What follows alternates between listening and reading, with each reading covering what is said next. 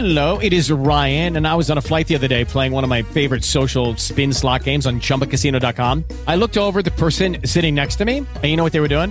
They were also playing Chumba Casino. Coincidence? I think not. Everybody's loving having fun with it. Chumba Casino is home to hundreds of casino-style games that you can play for free anytime, anywhere, even at 30,000 feet. So sign up now at ChumbaCasino.com to claim your free welcome bonus. That's ChumbaCasino.com and live the Chumba life. No purchase necessary. VGW. Void where prohibited by law. See terms and conditions. 18+.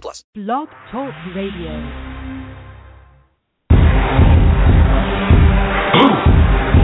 Yeah. You already know what time it is. It's that official time. Where we take this worldwide.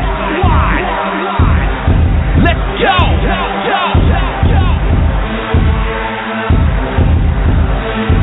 Listen. So now it's time to turn it up. Surf the radio waves as we begin to burn it up. We all up in your area like landscape. Definitely bringing you the Power Slam and Pancakes. It's the mandate that you tune in. It's time to move out so we can move in and recognize that this is no illusion. I'm here to clear the air so that there is no confusion. It all started off in the book of Genesis when Jacob was wrestling with who he thought was his nemesis. And when the man saw he couldn't overpower him, he touched his hip but he really could have devoured him. And from that point then we hear a name change, rearrange the game, so now we gotta change lanes. So I'm here to let you know it's time to listen to the Pancake and Power Slam show. Let's go! Turn it up, it's the Pancake and Power Slam. Turn it up, it's the Pancake and Power Slam. Turn it up, it's the Pancake and Power Slam show. Turn it up, it's the Pancake and Power Slam. Turn it up, it's the Pancake and Power Slam. Turn it up, it's the Pancake and Power Slam show. Turn it up.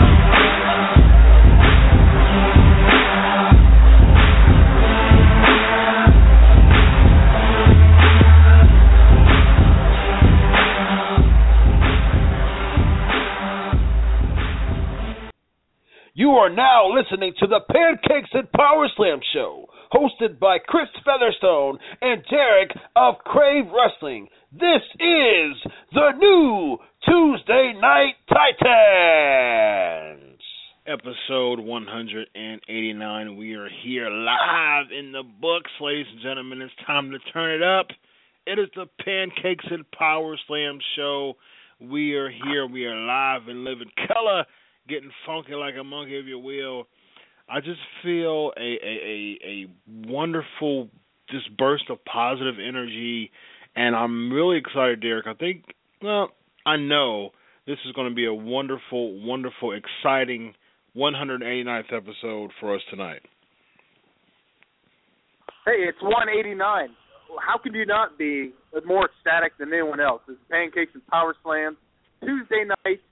We are here. Everybody is here that needs to be here, that chose to be here. We're here. This is the cosmic universe of wrestling, and it's about to get started. It has started. If you've just joined us, you're late. No excuses. This is it. Chris, what's going on tonight in the world of wrestling? What's going on is we're going to talk about the breaking news of last week. After the show, Seth Rollins, the diagnosis of his injury came out, and he's out for 6 to 9 months. So we're going to talk about what transpired on Raw as far as this incredibly lame excuse of a tournament bracket that was constructed by the WWE. We'll talk about that. But on the positive note, there's a few things. There's a few things that transpired within this week that's I'm very grateful for. Two things. One, we got a big interview coming next week. So at the top of the second half of the show, I will let you all know who the interview is for the next week. Thank you, Greg Gagne, for gracing us with your interview presence and being such just like I said before, just a very noble, upstanding guy, taking away time for a family emergency for the sake of being with the show. I will forever be grateful for that. So thank you, Greg Gagne, for spending the past couple months with us. And we'll give you updates and announcements of Greg Gagne in the future, but we got a big interview next week. So this person's been in WWE and TNA, and I'm not going to give any more hints on this person. So just beware. Just be ready. At the top of the hour, the top of the second half of the show, we will go ahead and officially make that announcement. Speaking of announcements,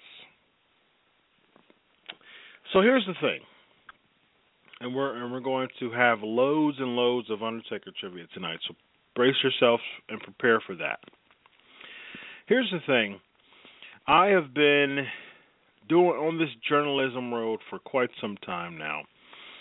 As far as writing for big sites, about 4 years I've been writing for big sites, wrestling, all things pro wrestling.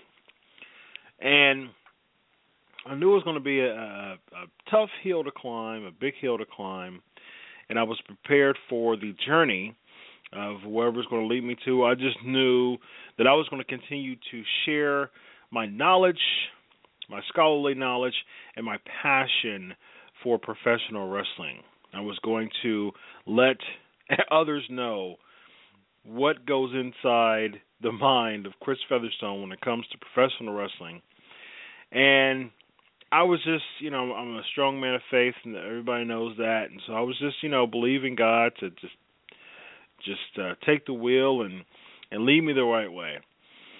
So I was privileged to write for the Bleacher Report for 3.5 years, and it was great, almost 3.5 years. Great experience writing for the Bleacher Report.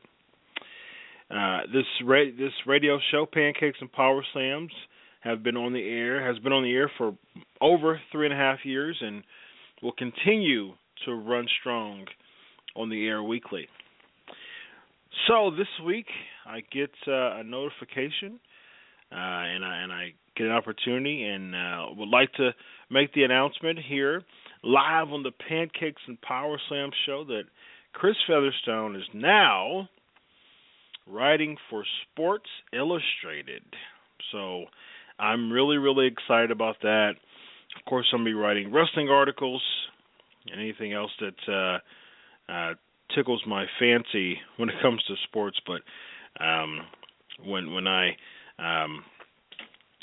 the opportunity first presented itself, I wanted, I wanted to write wrestling and made that known, and I will be writing pro wrestling. You can catch my articles on one of their feature sections called The Cauldron. I have a live article coming up this week, so check it out. So thank you all for your support, and check out my articles on Sports Illustrated. How about that? So just very grateful for the journey that I'm continuing to have on this writing tip, this journalism tip, and I'm just excited for the future. And I appreciate all your support, and continue to support me as I just continue to go higher and higher, and just looking forward to this journey with Sports Illustrated. Hey, and everyone, great congratulations to Chris. I've always got your back, because wrestling is everything to me, everything to you, obviously. You've really taken the challenge. You've done everything you can for the wrestling community. Everybody here at Pancakes and Powerslams loves you. And look at the chat room. Everyone is absolutely praising everything, the footsteps that you put forth for wrestling, period. As far as, on a lower scale, you're just bringing it to the masses. Everybody that wants to listen, they can listen. They can get the straight answer with Chris Featherstone. So, I'm happy to be a part of the Pancakes and Powerslams. Everyone in the chat room is, everybody with We Are Wrestling. It's all great. And continue. You're just going to get nothing but better and better and higher, and we've all got your back. We're all behind you, and you're going to make it to the promised land, and I'm going to be the first one to shake your hand. Thank you, man. Greatly appreciate it. Greatly appreciate all the support that's been going on. Just I am a man of humble upbringings, and I've been through quite a bit of my life. That's a book in and of itself. And so, yeah, just a lot, and I understand how important it is to really appreciate things that happen in your life, major things that happen in your life, and I always love to give back to. That's why I love this Pancakes and Powerslams show. And I love, the awesome people over at wawnation.com, and yeah, it's just my way of giving back. I really appreciate the fact that, when I was writing for WrestlingInc.com, they liked my work, and they, brought me right on over to the site. And I remember when I first went on the WAW Nation site, the site is absolutely amazing now. If you're listening to this outside of being on the wawnation.com, you should probably check them out. Awesome site design, of course, up-to-date news, and very competitive and awesome rapid growth in the past few years. I remember when I first knew about WAW Nation, I wasn't too familiar with the site. I just knew that my work was being posted over there, and I was getting some messages, and some of the people who were working at the site at the time, they were big, fans of my work over at WrestlingInc.com. And they just start plugging my work over from Bleacher Report as well. And I'm like, oh, okay, that's a way to introduce me over to the site. And I quickly became great colleagues with the family over there, and used my work to kind of propel them and giving them some good substance for their site initially. And so, yeah, it's that was a couple years ago, and it's evolved into a great partnership between myself and We Are Wrestling, wawnation.com, and looking forward to bigger and better. And I appreciate the people over there, and just writing for Sports Illustrated now. I'm the type of person who still understands the power of giving back. So, do not think that this is a goodbye at the WAW Nation. I'll be writing for Sports Illustrated, and I'll spend a lot of my time writing there. But don't you think that I'm leaving or going anywhere? I'll be here. Pancakes and Powerslams show will be here every Tuesday, going strong as always. So, very excited about just the journey and what Sports Illustrated has to offer, and check out my articles. All right, so ladies and gentlemen, Undertaker trivia, loads and loads of Undertaker trivia tonight. Undertaker is celebrating his 25th anniversary here in the WWE, and the Survivor Series is surrounded, and revolved around the Undertaker, and so might spoil a little bit for you. For those who aren't big fans of spoilers, I'll give you a spoiler alert, and maybe you can mute it for a little bit or something like that. But the Survivor Series match for Undertaker and Kane is set, and we'll talk a little bit about that towards the end of our Raw recap. It was confirmed on SmackDown what the match is going to be, and we'll talk a little bit about that and how that's going to come about. First Undertaker trivia question is, who introduced The Undertaker at his Survivor Series debut?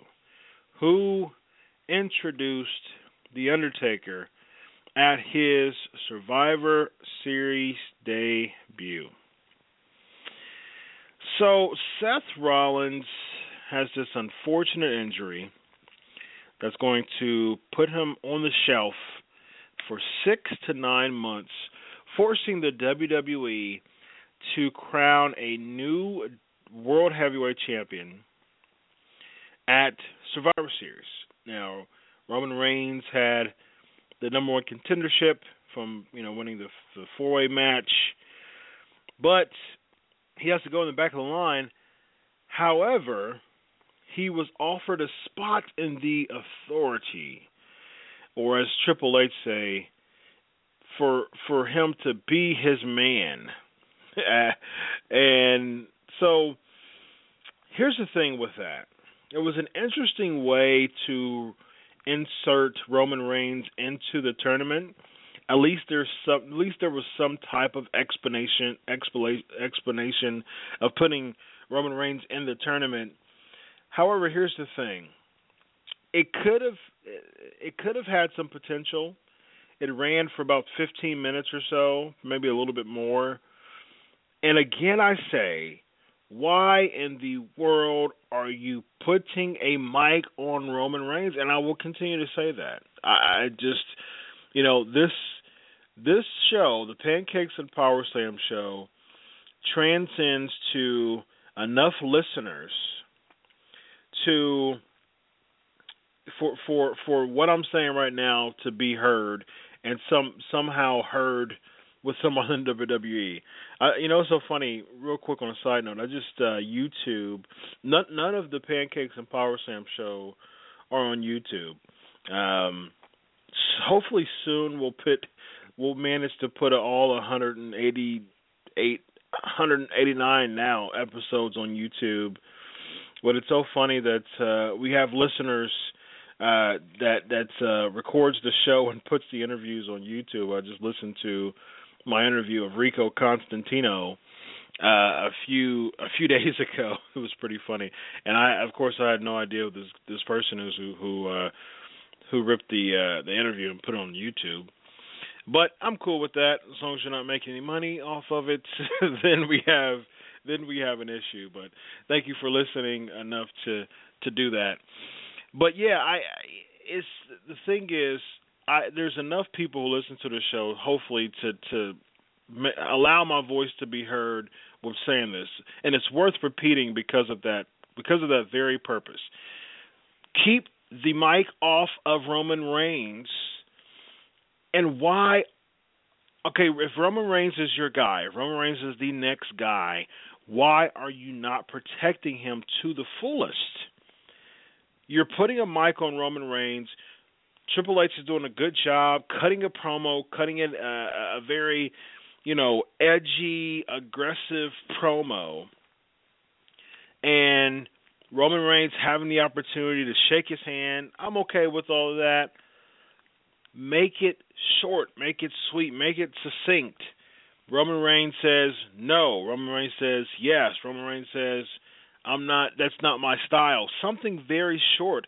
Don't cut a promo after Triple H cuts a promo to you just to say no. It makes absolutely no sense, and it's a horrible way to protect Roman Reigns. And then I'm supposed to actually be intrigued, or I'm supposed to act as a fan. I'm supposed to sit back and say, "Oh my goodness, well, Roman Reigns, you said no. Oh, here comes the Big Show. Now you done messed up here." When Roman Reigns has beat Big Show countless amount of times, so I don't know who they're booking for here, and it doesn't make sense at all. Especially when you're in the UK crowd, one of the smarkiest crowds in the entire world, if not the smarkiest crowd in the entire world. And I don't understand how you're supposed to make that believable. Roman Reigns says no, and his consequence for it is competing against a person who he continues to beat over and over again. It was convoluted. It didn't make any sense to me. The positive that I extracted out of that was, I think that may have been a red herring to what we may see in the future, which may be a Dean Ambrose turn. I think it may be a red herring, and I hope so. As we go, to SummerSlam, we'll talk a little bit deeper into that. And I said that on the show a few weeks ago. I think they may be kind of manifesting a Dean Ambrose turn. I think that segment could have been a red herring to it, and I certainly hope so, because if we see an Ambrose turn at the end of it, I think that was kind of a way. I think that was kind of at least a decent way to kind of divert us away from the turn, from the Ambrose turn. So we'll see. We'll see where it goes, but again, too much mic work, too much mic time for Roman Reigns, too much extra mic time that was unnecessary. I do it totally unnecessary. We didn't see it. I mean, Wade did a great job building Roman Reigns, and we knew at the end that Roman wasn't going to just fall to his Triple H or God. That's just no way that is going to happen. And we all knew that, so it wasn't believable from the start. And with the Ambrose turn, that's great. I'm excited to see that. It would almost be a straw in the hat to say that, what if Reigns makes a turn and actually joins Triple H? But the tournament itself is kind of a bland. I can see how they do it. You have to do it. What else are you going to do? But Roman, I'm still not at the point where put the title on him. It's believable. It's still force fed to me. He's had a natural, organic grow since WrestleMania when he didn't win the title. But to the point, it's still almost like they're going to feed us that Roman Reigns has to have the title. And unless he joins the Authority, then that would be great. So that way, he does a heel turn. Roman Reigns is bad. Ambrose stays good. It's kind of hard to say. But anyway, the beginning of last night's show was kind of boring because we all know Reigns isn't going to succumb to that in the first try. There's just no way. Yeah, here's the thing. We don't need the same Ambrose that we're getting. That's something, like we can. I think that we can endure the same Reigns because he has, he has got that organic push this year. Outside for the past almost 8 months, or a little over 7 months, he's gotten that organic push. So at least we're seeing some character development with Roman Reigns, and people are getting much more behind him in support of him than Ambrose. Ambrose has been just a roller coaster, unstable character the entire year. He's been second fiddle, in the main event scene. He's been second fiddle to Roman Reigns, during his feud. He's just Dean Ambrose has yet to really receive an identity for his character. He just, he comes out with the tank top and the jeans. He acts loony. He acts, and that's really what we get with Dean Ambrose. I think that if out of the two, Ambrose is the one who needs to. He can afford a character change better, much more than Reigns. If Reigns turned heel, it just seems like, it'll be an easy way out. Yeah, he'll be heel. Yeah, he'll be with the Authority.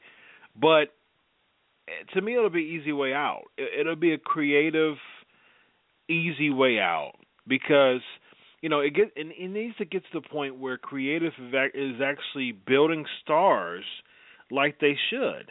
And it's time to build stars, and I've said this many times. I even wrote an article about it. It is time to build stars to be that next level top babyface. There's no one in the entire company right now that has that next level top babyface of appeal. Even as a heel, you have people like Kevin Owens, that has the potential to kind of break through and become, that next heel. I still don't see main eventing Kevin Owens yet, but at least he has the potential. And of course, Alberto Del Rio, which Mex America is just a total waste of time. maybe we'll get back to that later, but I just want to be very clear of how useless and pointless Mex America is. It was, like I said before, it was dead weight from the very beginning, and they're going to cut a promo on England to draw heat, and because you're Mex America, why are you drawing heat to England? And first of all, and second of all, why are you giving Alberto Del Rio a microphone? Why are they both coming out to a microphone, and Coulter is supposed to be Del Rio's spokesperson? Why are you even giving Del Rio a microphone? He's not good on the mic as far as the bland bland heel kind of tone and that he's doing. It didn't work before. It's not going to work again. And why even have Zeb Coulter if you're giving Alberto Del Rio a microphone to cut a promo with Coulter? This is a debacle of a creative. I mean, this basically perfectly describes the creative team, the creative direction. You have someone who comes in. First of all, he accepts John Cena's open challenge. Pop.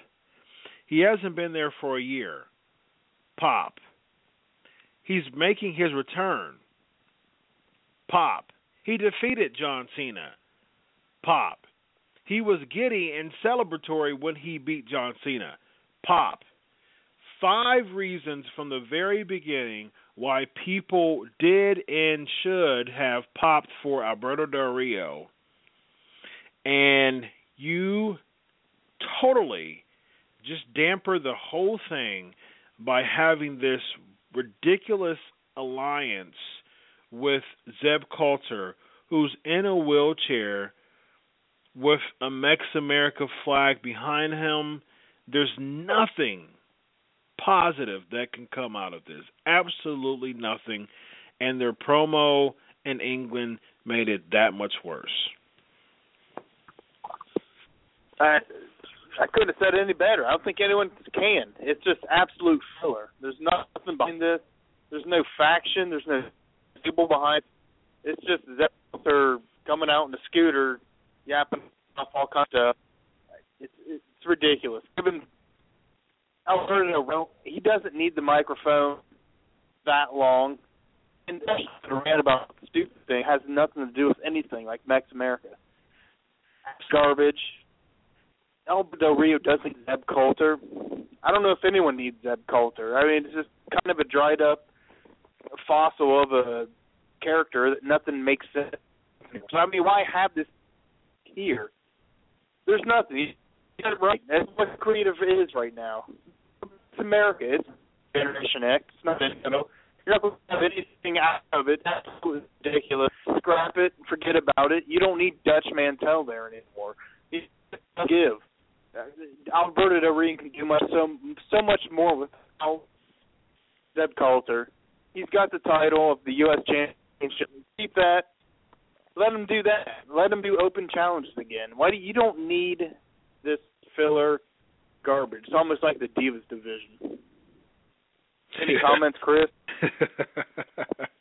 It's tough to set up an alley-oop to me when you're talking about the Divas division.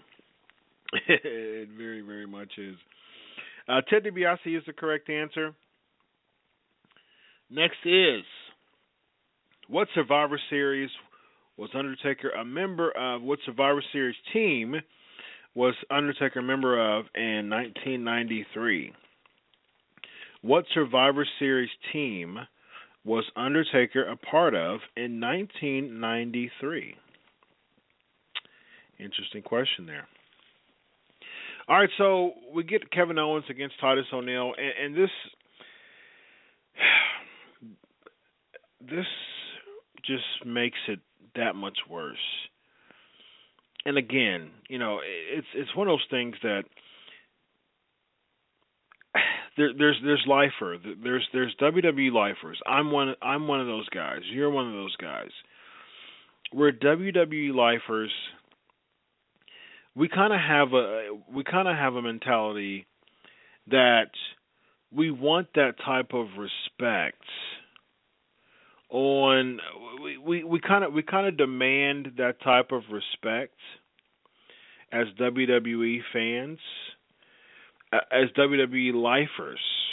We kind of demand that type of respect because we're thinking in our heads, okay, we're spending so much time, we've invested so much time in watching wrestling and continuing to watch wrestling that, yeah, you know, unfortunately we'll put up with anything. But, I mean, don't just sit here and insult our intelligence. At least respect the fact that we're the ones that are keeping you, you know, afloat. You know, we're the fans that are keeping you afloat. Over the past 15 years, you've lost millions upon millions of frequent fans. However, we're the ones that are the lifers. We're the ones that are the diehards. We're the ones that are keeping your show alive. And don't sit there and insult our intelligence by having a tournament of these people competing for a the World Heavyweight Championship. So you're coming to tell me if I'm looking at a tournament here, I'm as a diehard pro wrestling fan and as a WWE lifer, I'm supposed to believe that Kalisto is going to be the new, in 4 more matches, Kalisto is going to be your new heavyweight champion. I'm supposed to believe that Stardust is going to be your new heavyweight champion. I'm supposed to believe that Titus O'Neil is going to be your new WWE World Heavyweight Champion. I'm supposed to believe that these people are going to be Tyler Breeze from not competing at all to 4 matches away being the WWE World Heavyweight Champion. How does that make any sense in anyone's mind? I don't care if you are a casual fan, in the greatest sense of casual. First of all, you have no clue who Kalisto is if you're a casual fan. And why do you care who Kalisto is if you're a casual fan? Because Kalisto has done nothing to you to spark your interest as a casual fan. So why would you even insult our intelligence and include someone like Kalisto in the World Heavyweight Championship tournament? That stuff bothers me, and I don't like it. I think it's ridiculous, and I think it's just a poor excuse of booking. And I understand that they were, you know, in the UK, so you couldn't bring many surprises. You couldn't do the Cena thing because he, you know, was doing, you know, television here in the States.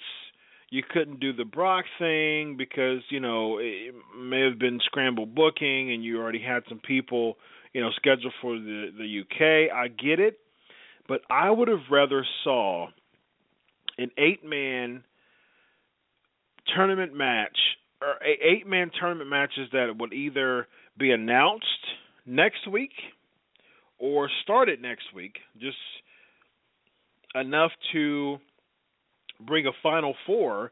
You know, the semifinals, you know, could have been done at Survivor Series. I'd rather seen an 8-man tournament of 8 quality wrestlers than some ridiculous 16-man tournament that 12 of the 16 men has no chance of becoming the WWE World Heavyweight Champion.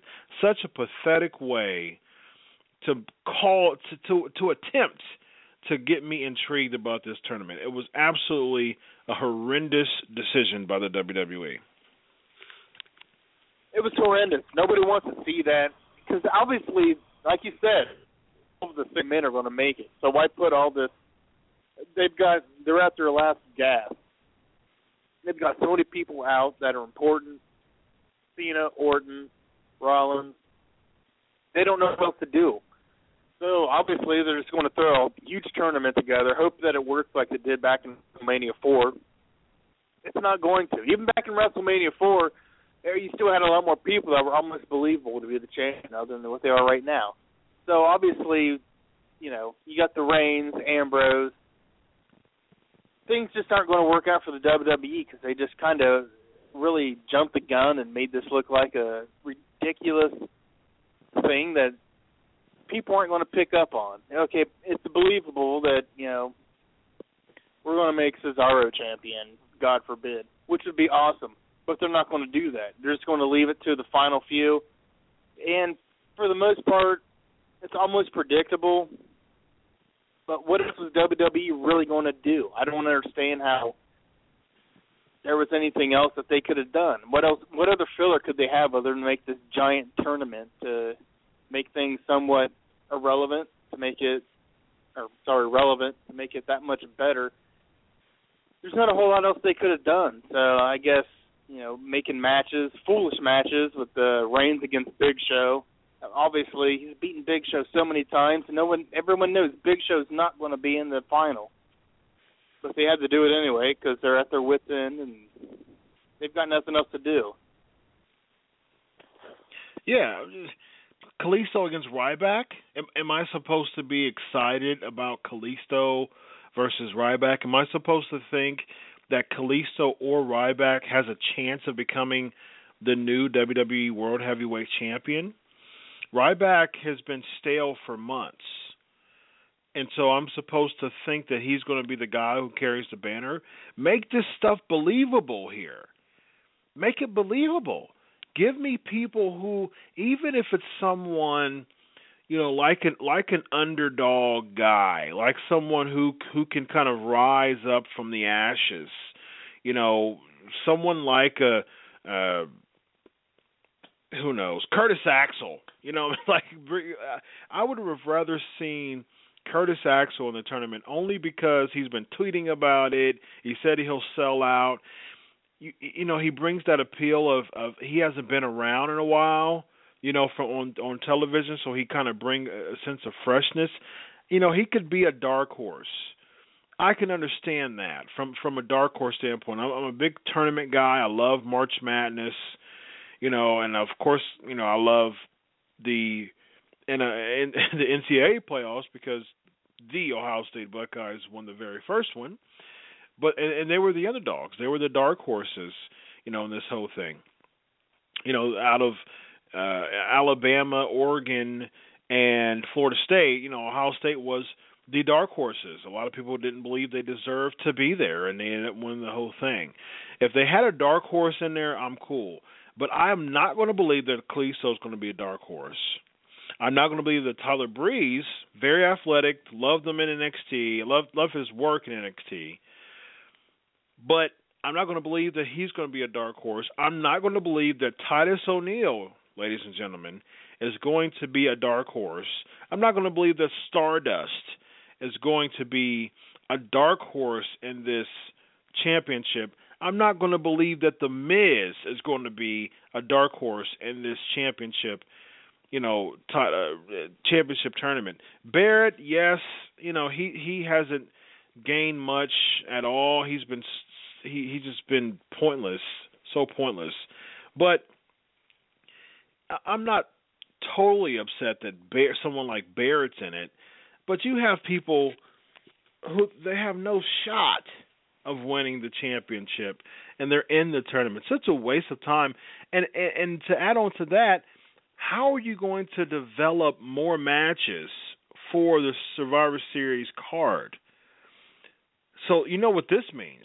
This means that we're just going to see a bunch of thrown together 8 to 10 man tag team matches that has no payoff, that has no merit to them, no build. We're just going to be seeing a bunch of thrown together matches. New Day has no, title contenders outside of the Usos and Lucha Dragons, but they're not doing very good with developing them. They beat the Usos and Neville, so why would we believe that the Usos have a shot? And so the title picture, less than 2 weeks out, the title picture is stale. The New Day is awesome as always, but the title picture is not very strong. The U.S. title picture is not very strong because Alberto Del Rio's in the tournament. He won. He won his match. So how are we supposed to believe, the Intercontinental tournament, the Intercontinental title? Owens won his match. They were going to do him and Ambrose, but the Intercontinental title is not strong going into Survivor Series. So what type of matches are we going to get to, leading into Survivor Series? That's your second oldest pay-per-view in WWE history, one of your big four, and there's no build. I understand, this happened because of, this happened because of the unfortunate injury, but however, you could have totally, kept development of other angles while in this tournament instead of just having 16 people thrown together with hopes of causing intrigue to the fans at the expense of developing other strong angles. It doesn't make sense at all. And I don't want to spoil SmackDown for you. I just don't want to do it. But I want to, but I don't want to. But it's just absolutely ridiculous that what we're seeing with the winners of the tournament. So there's one person who's going to lose on SmackDown that isn't really much anyways, but at the same time, doesn't make sense for him to lose at all against the person who he went against. So it just doesn't make any sense at all. I see someone saying the Dudleys here in the live stream.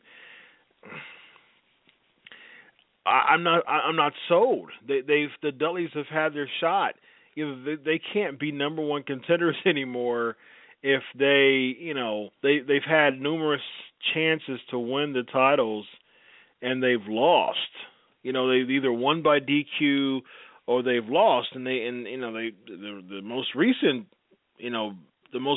match they lost.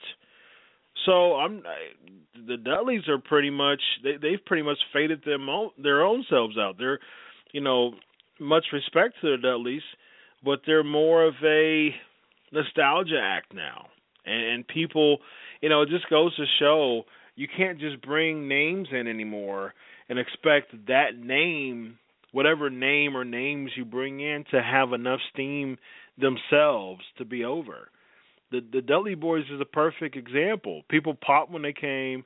Now people can care less about the Dudley Boys, and that's the same thing with Sting. People know that I'm a Sting mark to the day I die, but you can't just bring people in for the sake of their names and expect it to be something. Sting's character has been marred and just so abused and misused in this year that just throwing him in different spots for his namesake is not going to do anything. And so it's just a horrible way of building stuff, and there's no angles going in. There's no hot angles going into your second oldest pay-per-view in history. Just makes absolutely no sense to me.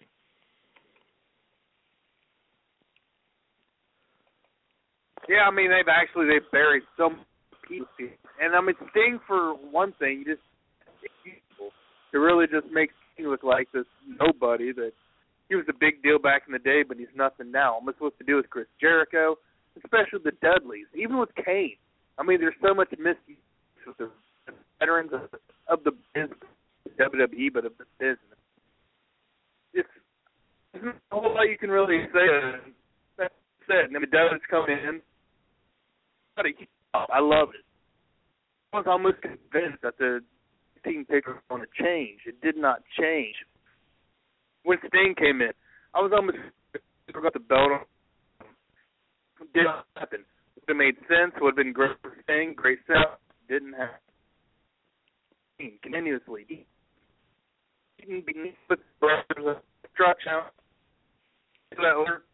I don't want to give away Raw, but obviously, I mean, it's not going to to what it wants to be, what it should be. But for the most part, WWE just kind of buries people anymore. I mean, you still have Triple H there. I mean, he should be in the category of the people that they want to bury for the fact that he's got something that WWE used to really hone on to. They still do, but just the way that they wreck careers, and I think people is relevant. I'm kind of tired of it. There's no room for that anymore. And so with the whole tournament and everything, the state of the WWE is just kind of a downfall because they've got the Dudleys saying, I can say it a million times. I mean, these people can contribute so much now, they don't want them to. Or they just don't let them for whatever reason. It's total great.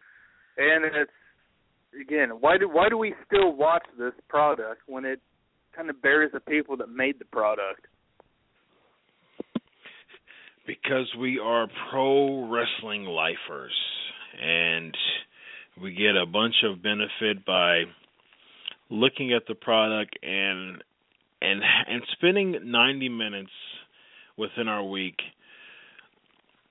Unfortunately, having to bear such a very bad product, but it pales in comparison to the amazing relationships that we have built at WAWNation.com and on YouTube and through Facebook and through Twitter and other avenues, other podcast avenues, and on YouTube and all the other relationships that we've built over the past 3.5 years. It pales in comparison to you guys. I would watch awful wrestling any day to talk about it and have a good time doing trivia. Speaking of trivia, the All-Americans is the correct answer. Great job. Next question is, what event did The Undertaker suffer his first singles loss? What event did The Undertaker suffer his first singles loss?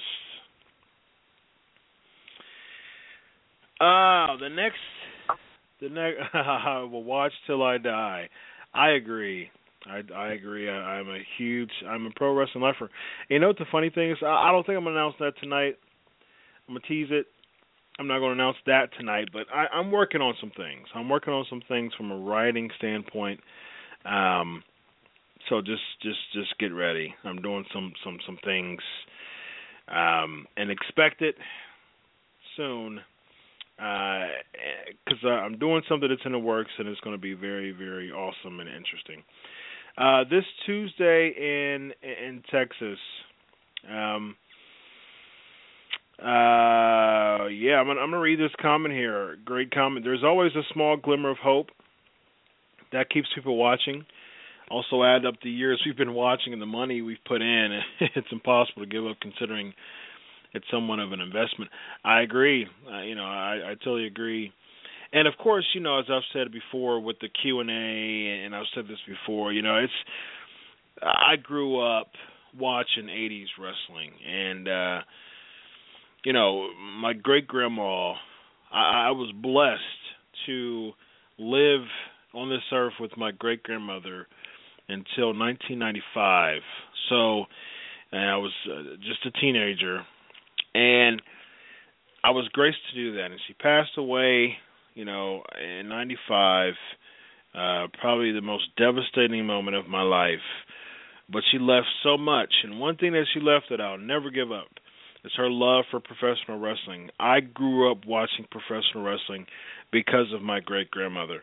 And just her love for professional wrestling, and the very fact that she allowed me as a little bitty boy to sit in front of her while she was on her recliner.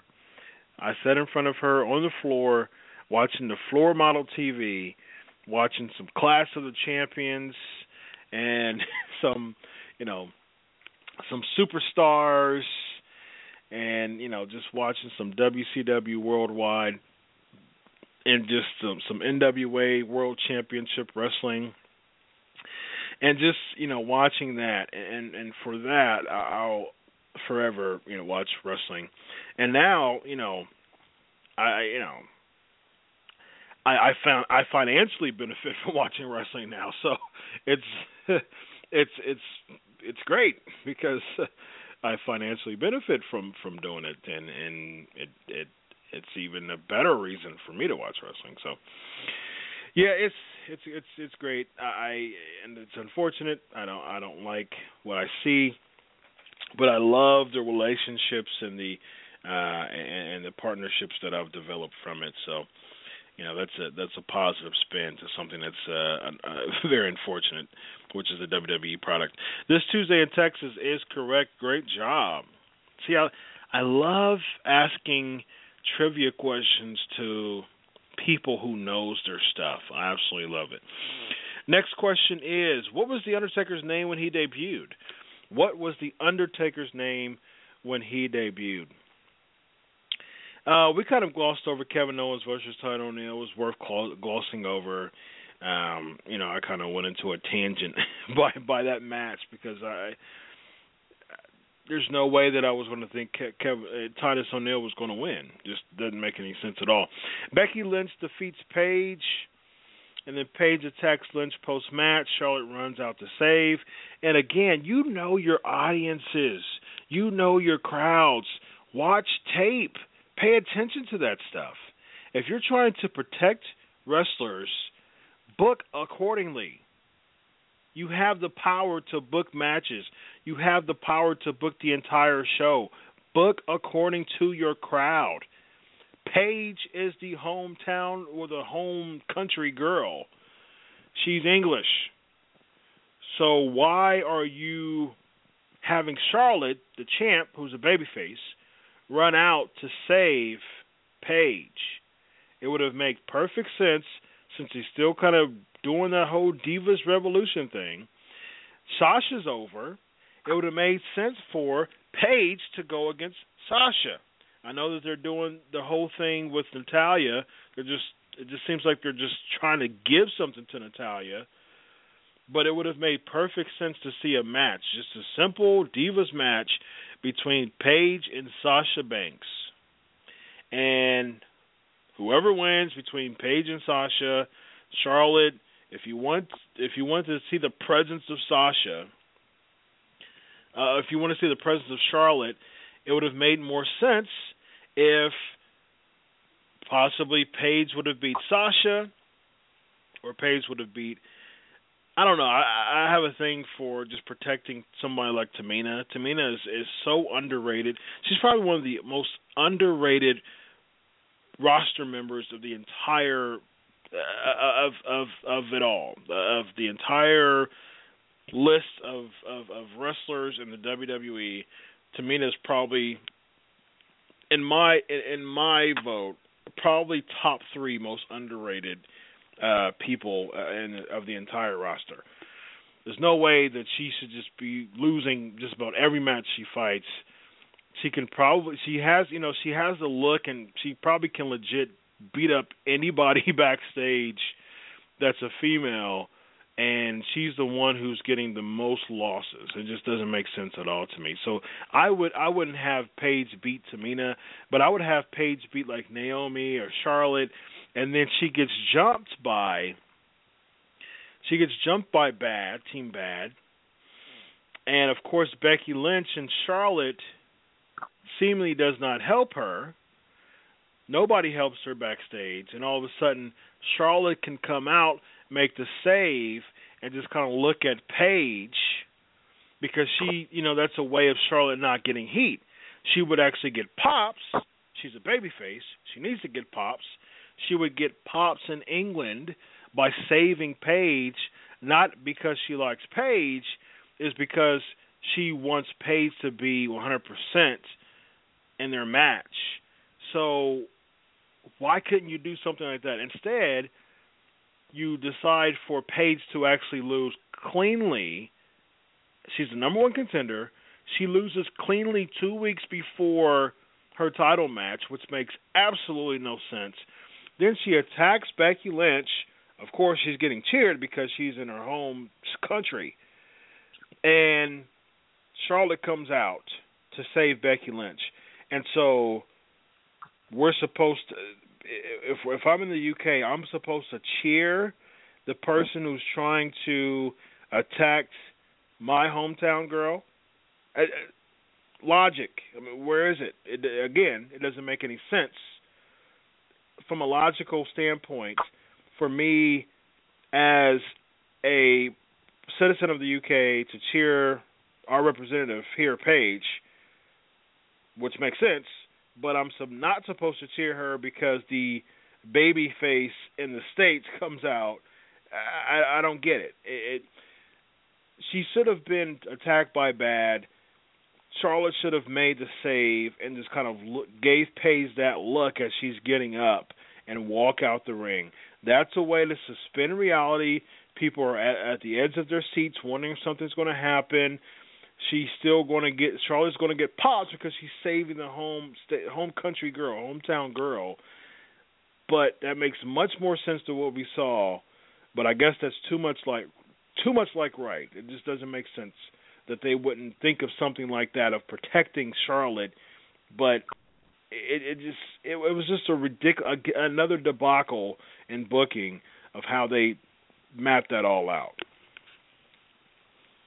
It doesn't make sense. I mean, Paige, the hometown girl, absolutely should have gotten the greatest adulations last night. Didn't happen. With Becky Lynch, and they have Charlotte run out. The whole thing was just an absolute debacle. They could have made it to where it was somewhat believable. I mean, give Paige the pops. I mean, she's the reason a lot of people are there because she's the hometown girl. But they just make it look like an absolute schmoz. Becky Lynch didn't need that win last night. Paige did need the win. She did need it's going to do so much for the team, for the D division. And Paige attacking Becky afterwards. This no sense, Chris. I mean, the whole thing. There was that was one shot that WWE could have had last night with Monday Night Raw, and they absolutely blew it. And again, that's what they do because it's Divas division, and they've got no pulse on that to really distinguish what they need to do with it. So I mean, absolute throwaway match. Exactly. Who eliminated Kane the Undertaker is the correct answer. Who eliminated Undertaker from the 1993 Royal Rumble? Who eliminated The Undertaker from the 1993 Royal Rumble? Our announcement's coming up here in a little bit, but before that, let's get to Dolph Ziggler versus Miz. Throwaway match for me. Miz, he has no steam going behind him whatsoever. It would have made sense for me. To me, it would have made sense for The Miz to kind of get something, kind of get a push over. To me, because it would have made sense for Breeze to cost Ziggler the match against Miz, and then Miz win, and then Ziggler comes back out and causes Breeze the match against Ambrose. There's your steam with the Ziggler and Breeze feud. There's the match at Survivor Series. But why in the world do we care about an Ambrose-Ziggler match? Of course, it's going to be a fantastic match, but at the same time, Ziggler has no shot of winning the WWE World Heavyweight Championship in this tournament, especially since he already has a feud going on with Tyler Breeze. And Tyler Breeze, his first match he loses cleanly to Ambrose. It would make much more sense if Ziggler would have came out and distracted Breeze. I would have, again, I keep using this word because I mean it so much. It would have protected the character of Tyler Breeze if he would have had a distraction losing his first match on the main card. If he would have been distracted by Ziggler to have Ambrose win because of distracting Ziggler in his loss. And Ambrose versus Miz would have, it would be a good match, so it would make sense. You got a babyface out there and Ambrose. You got a heel and Miz. Nice ebbs and flows. People were able to gain more steam for Ambrose, because if you want Ambrose to be the guy, you want to, again, protect his character, and you want him to get as much babyface steam as he possibly can, and beating someone like The Miz would have made perfect sense instead of beating someone who would probably split the audience with him and Dolph Ziggler. Come on now. Again, the word logic is thrown out the window. I don't get it. Why are you having a match between Dolph Ziggler and Dean Ambrose? And again, that match just has match of the night written all over it potentially, but this is not a good time to do it, especially if you're trying to build this feud and make us care about this feud between Dolph Ziggler and Tyler Breeze, especially if you're trying to gain some momentum for Tyler Breeze for being called up to the main roster. Have them distract each other's matches. That protects both of their characters and their losses. Makes perfect sense to me, but obviously it didn't make perfect sense to the WWE. Of course not. And The Miz, anything with him just doesn't. Again, why is he in the tournament for the championship? I mean, he had his time 5 years ago. It's not going to be repeated. Dolph Ziggler, Ambrose would have been an awesome match, and it will be a great match one of these days when that does happen. Tyler Breeze being in there, I mean, again, he's a newcomer. Why would he be in the tournament? It's like putting Adam Rose in the tournament. It makes no sense. There's no reason for it. And Tyler Breeze just doesn't have that it factor yet to be considered the championship of the WWE. Not booking at all. Absolutely travesty.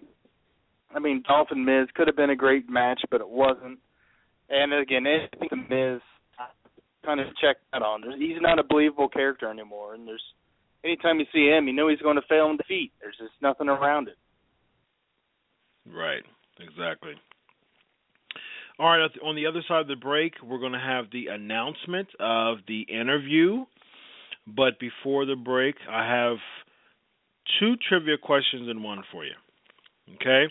John Gonzalez is the correct answer for the 93 Royal Rumble. 2 trivia questions to ponder on during the break. 1, who eliminated Undertaker at the Royal Rumble 91? Who eliminated The Undertaker at the Royal Rumble 91? 2, who did The Undertaker defeat in his first WrestleMania match? Again, who eliminated Undertaker at the Royal Rumble 91? And who did The Undertaker defeat in his first WrestleMania match? We'll be back after the break. Bring what you got. The measuring stick just changed around here, buddy. You're looking at it. 4 corners, free. On mine. Let's go. The whole squad is making it clear we've taken this year. You know who we are, but you don't know why we're here. So this is where the big boys play. These big boys play like who defies the living God? Get out the big boys' way. Outsiders with the swoop in. We live as kings. You seeing us, but our third man waits in the wings. And when the time is right, we shock them with the proper attack. I go for Dolo, but ain't solo. Cut the promo in black. Hollywood, Hendrix, Frizzle, pinning them to the max. And I'm Das Wonderkin with the strength of 100 men. With 1 intent to see the will fulfilled of the one who sent his son to give himself. But you rap about your gats and your rags torture. White coffins when I drop a bomb. My mic's awesome, never lost faith. You in all space, you can all skate, suffer but never crippled. No bin walls in my cross face. From here to Saturn they raving, anticipating. I was frostbit, now I am glacier, mixed with some Vader. Get to hawking with these animals, using God for my defense. In Alabama we jamming, that's beautiful Bobby Eaton. Me and Priest, we the dangerous alliance. Nah, the Harlem Heat, tie the do-rag before we do battle. You're talking shit, you all what you speak, this too sweet. Till the genre is took back, we reppin' that wolf pack. The foundation shaking, no mistaking, yeah, we shook that. Trust in God we trust, pushing forward, never look back. Meekness ain't at all weakness, some people mistook that. Stamping out this crook rap, he turning the power on the razor's edge. Leg drop after a power bomb, tired of the lies, man. We bringing the truth through, diligent and fruitful, the owners in our group too. It's good to be king, sold out, this war is brutal. We playing them war games, our army go lose too. You through, I'm in the Raptors with a bat in my hand, and stand to shatter all your plans so they don't matter. In the grand scheme, it's that easy. We tag teaming, Steiner brothers, we love it. Demand the win, establish it. This the clash of the champions. This is where the big boys play, huh? We ain't here to play. Former X Division champion in TNA, managed Kurt Angle, managed the Great Khali, managed Muhammad Hassan. Yes, ladies and gentlemen, Sean Daivari will be on the show next week. We're going to have some fun talking to Daivari about his time in Lucha Underground and, of course, TNA, and, of course, managing Kurt Angle when he won the World Heavyweight Championship. So it'll be really fun. Some ebbs and flows of his time in the WWE. How was it actually working with the Great Khali? What's his thoughts about the Great Khali and him being champion? We got a lot of fun stuff to talk about. Of course, why the abruptness of Muhammad Hassan? There's a lot of stories going around of why Muhammad Hassan was abruptly halted. So Daivari will give us the actual truth and live and in living color. We will have him on the show next week, so be sure to tune in to listen to Daivari next week. I'm excited. He's excited as well, so we're going to have some fun. All right, so here it is. The correct answers. Who eliminated him? 91 is the Legion of Doom. Who did he defeat in his first match? Is Superfly, Jimmy Snuka. Next question. Who did The Undertaker main event against at SummerSlam 94? Who did he main event against at SummerSlam 1994? Logic, that's so 2002. I like it. I agree. Unfortunately, that's true. Yeah. Also, talking to dude out on the train. Yeah, it happened a few years ago, I believe. Yeah, we'll talk about that. Of course, we'll talk about that. And of course, he'll be on live, so we'll hopefully have some time to pull up some questions, time permitting. But yeah, be with us live, and we're going to have a great time, and I'm excited about it. No, not yet. Nope, not yet. Yes, that is the correct answer. The fake Undertaker, but also known as Primetime Brian Lee, who I was actually a fan of in ECW. Big fan of Primetime Brian Lee in Smoky Mountain and in ECW. I remember watching CWA, Continental Wrestling Association, and he wasn't very popular. he wasn't a popular guy. Not as far as a babyface is concerned. He just wasn't in the very beginning, like toward the I would say going toward the late 80s. He was a name in CWA, but he wasn't like a top guy. He ended up becoming popular, especially latter parts of his CWA. He started to make some noise, and then ECW, of course. Who would forget that crazy bump with Tommy Dreamer going through all those tables from the rafters. And then you get the DOA crap in WWE, which I was not a fan of at all. But yeah, he was also the fake Undertaker. So, all right, let's get to Natalya versus Naomi. We talked about that. Cesaro and Sheamus. Here's the thing with Cesaro and Sheamus. This is why I believe that it makes me wonder if these things are kind of mapped out weeks ahead, or if they're just kind of going on the fly week by week. Because although I don't have to explain myself of how much I'm a big fan of Cesaro, okay, you've listened to the show enough to understand I can almost use the word mark when it comes to Cesaro. I'm a big fan of Cesaro, almost mark status, okay? He deserves to be up there. He deserves to be a main eventer. I don't have to go too far into that because I have many times before. But here's the issue that I have with what happened last night on Raw, or Monday night on Raw.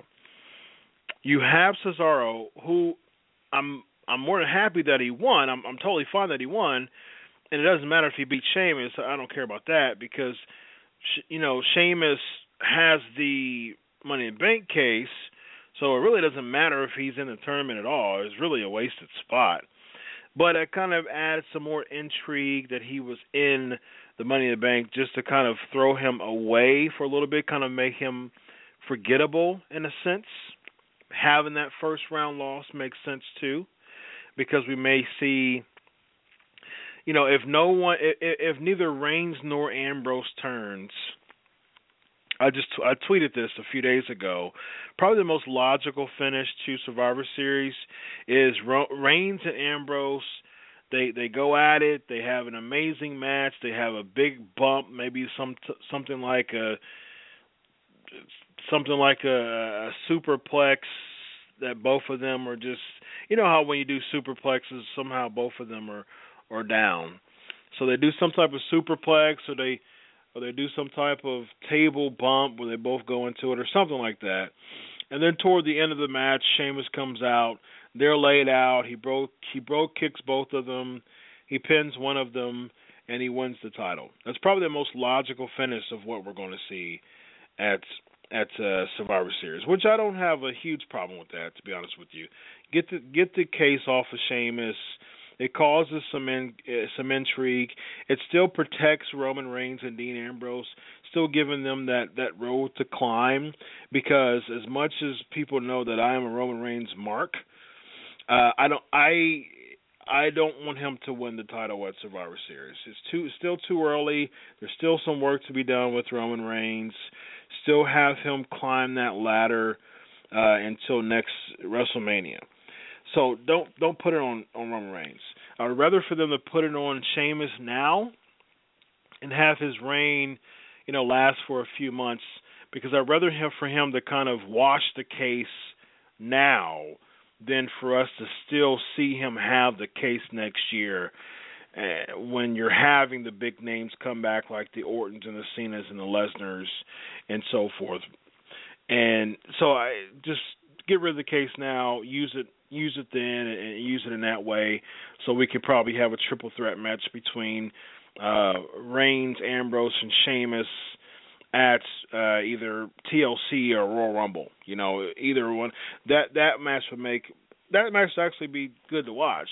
Reigns, Ambrose, and Sheamus. You have the uprising heel that's working you have the uprising babyface that's kind of clawing and scratching his way into becoming like a pure babyface in Roman Reigns. You have the pure babyface in Ambrose, and then you have the pure heel in Sheamus. It'll be a nice triple threat match if that happens. Yeah, it'll be an excellent triple threat match. Put it on Sheamus. I understand that logic. Let him have it for the time being, and Ambrose and Reigns will duke it out in the pet and a couple of reviews. I mean, that's obviously is what's making sense with this. I mean, outside of with John Cena not winning it again, which I hope that doesn't happen, you got Cesaro on the top. There's a lot with this up until now. I mean, there's so much more they can do. with the tournament. Whether they're going to do that or not, that's going to be discussed in, obviously, episodes to come. So we'll understand not too far from now that this can actually be something, a better step in the future for the WWE. But, again, you always have that, Ambrose and Reigns come to a head. That's going to be a great feud, and I'm absolutely looking forward to that. If I want the WWE on the line for that, not too sure yet. But with Sheamus, he can actually kind of throw a few heads together and make something happen. But in the most part, still a little more good or raw. So Ambrose, Reigns, they can make the game work. And we're just leave that for the time being. Yeah. Yeah, I mean, I'm just like the next guy who don't want Sheamus to be champ. But, we have to think, it's hard to say this, but we have to think like the WWE thinks in many regards. Although that's not a positive attribute whatsoever, we still have to do it. So we won't just sell ourselves short so much and be just disappointed so much. But it just seems like that's the most logical way that they'll do it. Now, is that my prediction? We'll see next week on the Go Home show. But it just seems like that's the most logical thing to do. But we'll see. We'll see what happens. Again, who did The Undertaker defeat at SummerSlam 1992? New Day goes against Neville and the Usos. Again, just one of those things that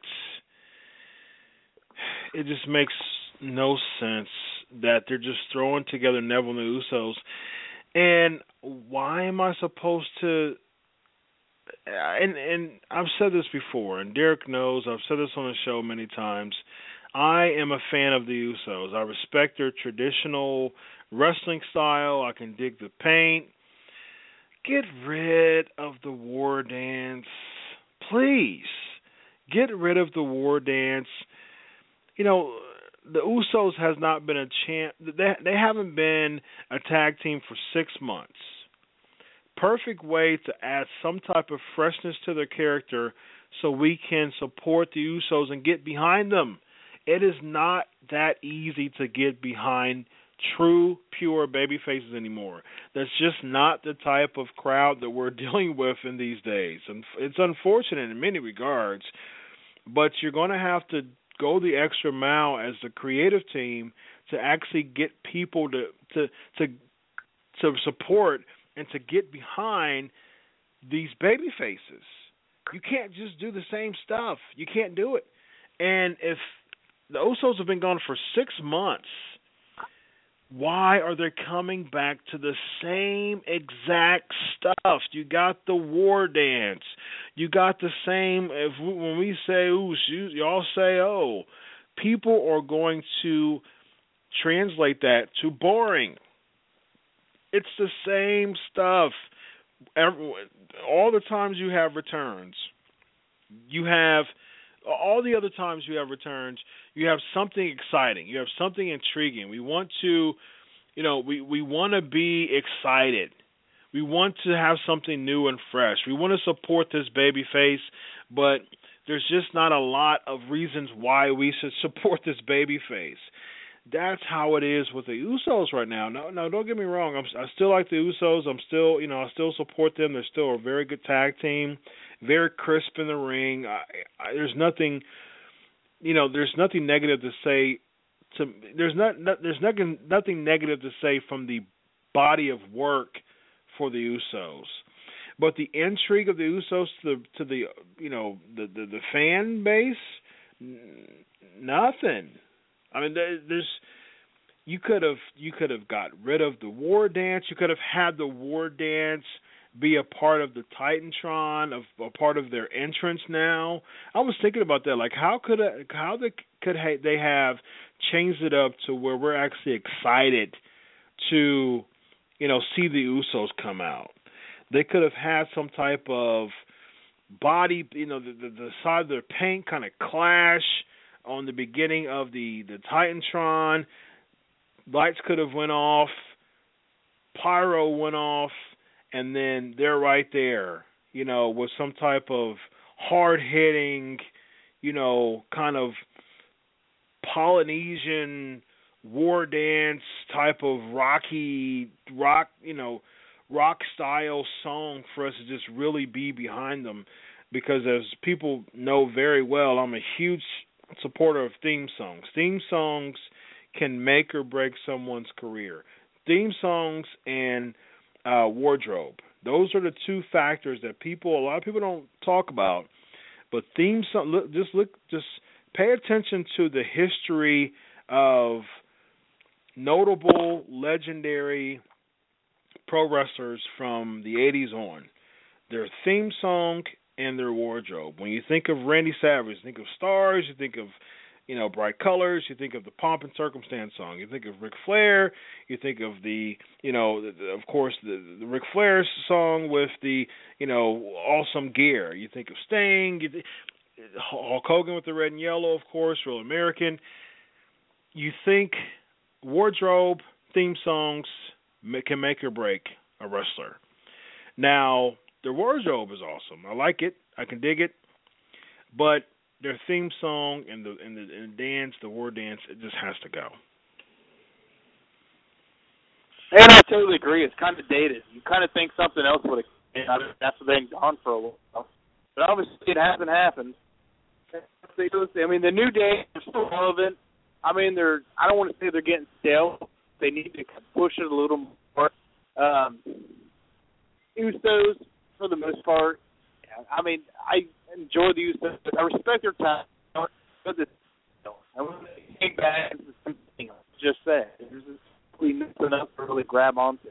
So there's no fluidity behind it because the fact that it's the same old Usos. And what are they going to do anything different than they did before? No. It's the same old theme. And we just talked about it earlier with the Dudleys and everybody. I mean, you've got so much going on with the tag team division, but nothing's happening. And the New Day staying relevant just for the fact they have pure raw talent, and the WWE lets them do their thing. Everybody else, they just kind of shield and go out and put your face paint on or throw someone through a table like we've never seen it before. Give me a break. It's just something, do something. I don't know what it is. Exactly. What type of match did Kamala's the correct answer, great job. What type of match did The Undertaker compete in at SummerSlam 93? And of course, the end of it, we get Bray Wyatt in-ring promo. Undertaker and Kane appears and takes out Wyatt family. That was cool to see, for Kane, for them to have that video package and for Undertaker and Kane to come out and kind of take out the Wyatt family. But here's the thing. You still only have The Undertaker and Kane. Now, this is Survivor Series. Undertaker debuted 2 years ago at a Survivor Series.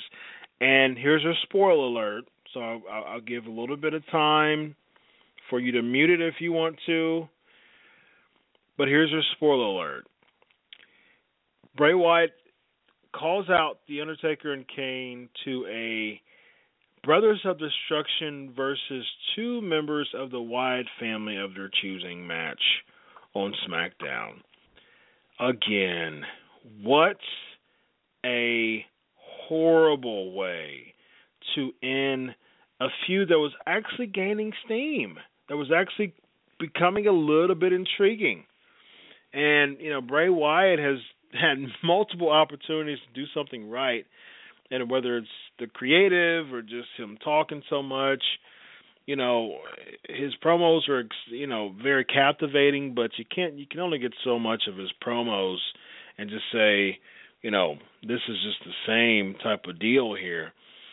And, it's like you gain all that, you draw some suspense of actually having a 4-on-4, which makes perfect sense because the Wyatt family is an actual faction. So the four of them, it would make perfect sense to go against, someone at Survivor Series. But instead, you're choosing two members of the Wyatt family against the Brothers of Destruction. Oh, what a letdown, just a total letdown. Absolute letdown. And the thing about it is, the Brothers of Destruction, I enjoyed that last night. I was totally marked out for it. Then against two other Wyatt family members, it's almost quarter Wyatt's going to be chosen. But what if they pick the other three or the other two? And we're going to throw you guys against them for the best. It's almost late time right now. The Brothers of Destruction can absolutely pick a couple other members, recruit them, maybe Sting, make him relevant again. You can do a lot more with this match than just have it 2-on-2. The Brothers of Destruction, forget about it. And The Undertaker could take on 2-on-1. You could do this. That would totally make The Undertaker's career and Kane's career if they were to take on all four of the Wyatt family. But it's not going to happen. And it could be The Undertaker's last match. Who knows? But we'll see what goes on next Monday night or at the Survivor Series as far as it can be. Yeah, I'd be okay if it was Taker's last match, but it won't. Like I said, 32's in Dallas, so we'll see Taker. All right, we got a couple minutes left. It is time. Let's go. It is now time for the flavor of the week. All right, to catch up with getting all of the title changes in, we're going to do quite a bit of years here, and just which one is the one you can think of the most here. So Sable winning the Women's Championship in '98, defeating Jacqueline. Of course, the Deadly Game tournament was '98, could have been similar to what we see now, but unfortunately not. And then Rock winning the vacant championship there. Big Show defeating Triple H and The Rock to win the WWE Championship in '99, and that was the '99 title change. And of course, with the year 2000, we saw a title change of title. I don't think there was any title changes in 2000. Actually, I think 2000 was an interesting year period of pro wrestling. Very, very interesting. 2001, we saw the women's championship was vacant, so there was a six-pack challenge, and Trish Stratus won that one. And of course, the unification, the Dudley Boys defeated the Hardy Boys. It was a unification match there. And also unification match, Edge unifying the Intercontinental and Intercontinental U.S. Championship. That was a really awesome. 2001 was a really good time. And then 2002, real quick, we'll do the rest next week. We have Shawn Michaels winning the Elimination Chamber. And then, of course, Big Show winning the WWE Championship with help of Paul Heyman, and Los Guerreros winning the Tag Team Championships. So, real quick there, give me 10 seconds of which one's your most memorable one. The best one, I think, from those years, probably Shawn Michaels winning the Elimination Chamber. It was when he just came back from his back injury that Triple H gave him after he's been gone for a while, about 4 years or so. 2002 was Shawn Michaels' year for the Survivor Series. Absolutely. We'll do 03 to 14 next week after the Daivari interview. Looking forward to it. Thank you so much for just all your support. And I can't say it so much. Follow at Crave Wrestling. Let's talk wrestling throughout the week. And thank you so much for listening. Until next week, enjoy your week of wrestling. God bless. And thank you so much. Goodbye.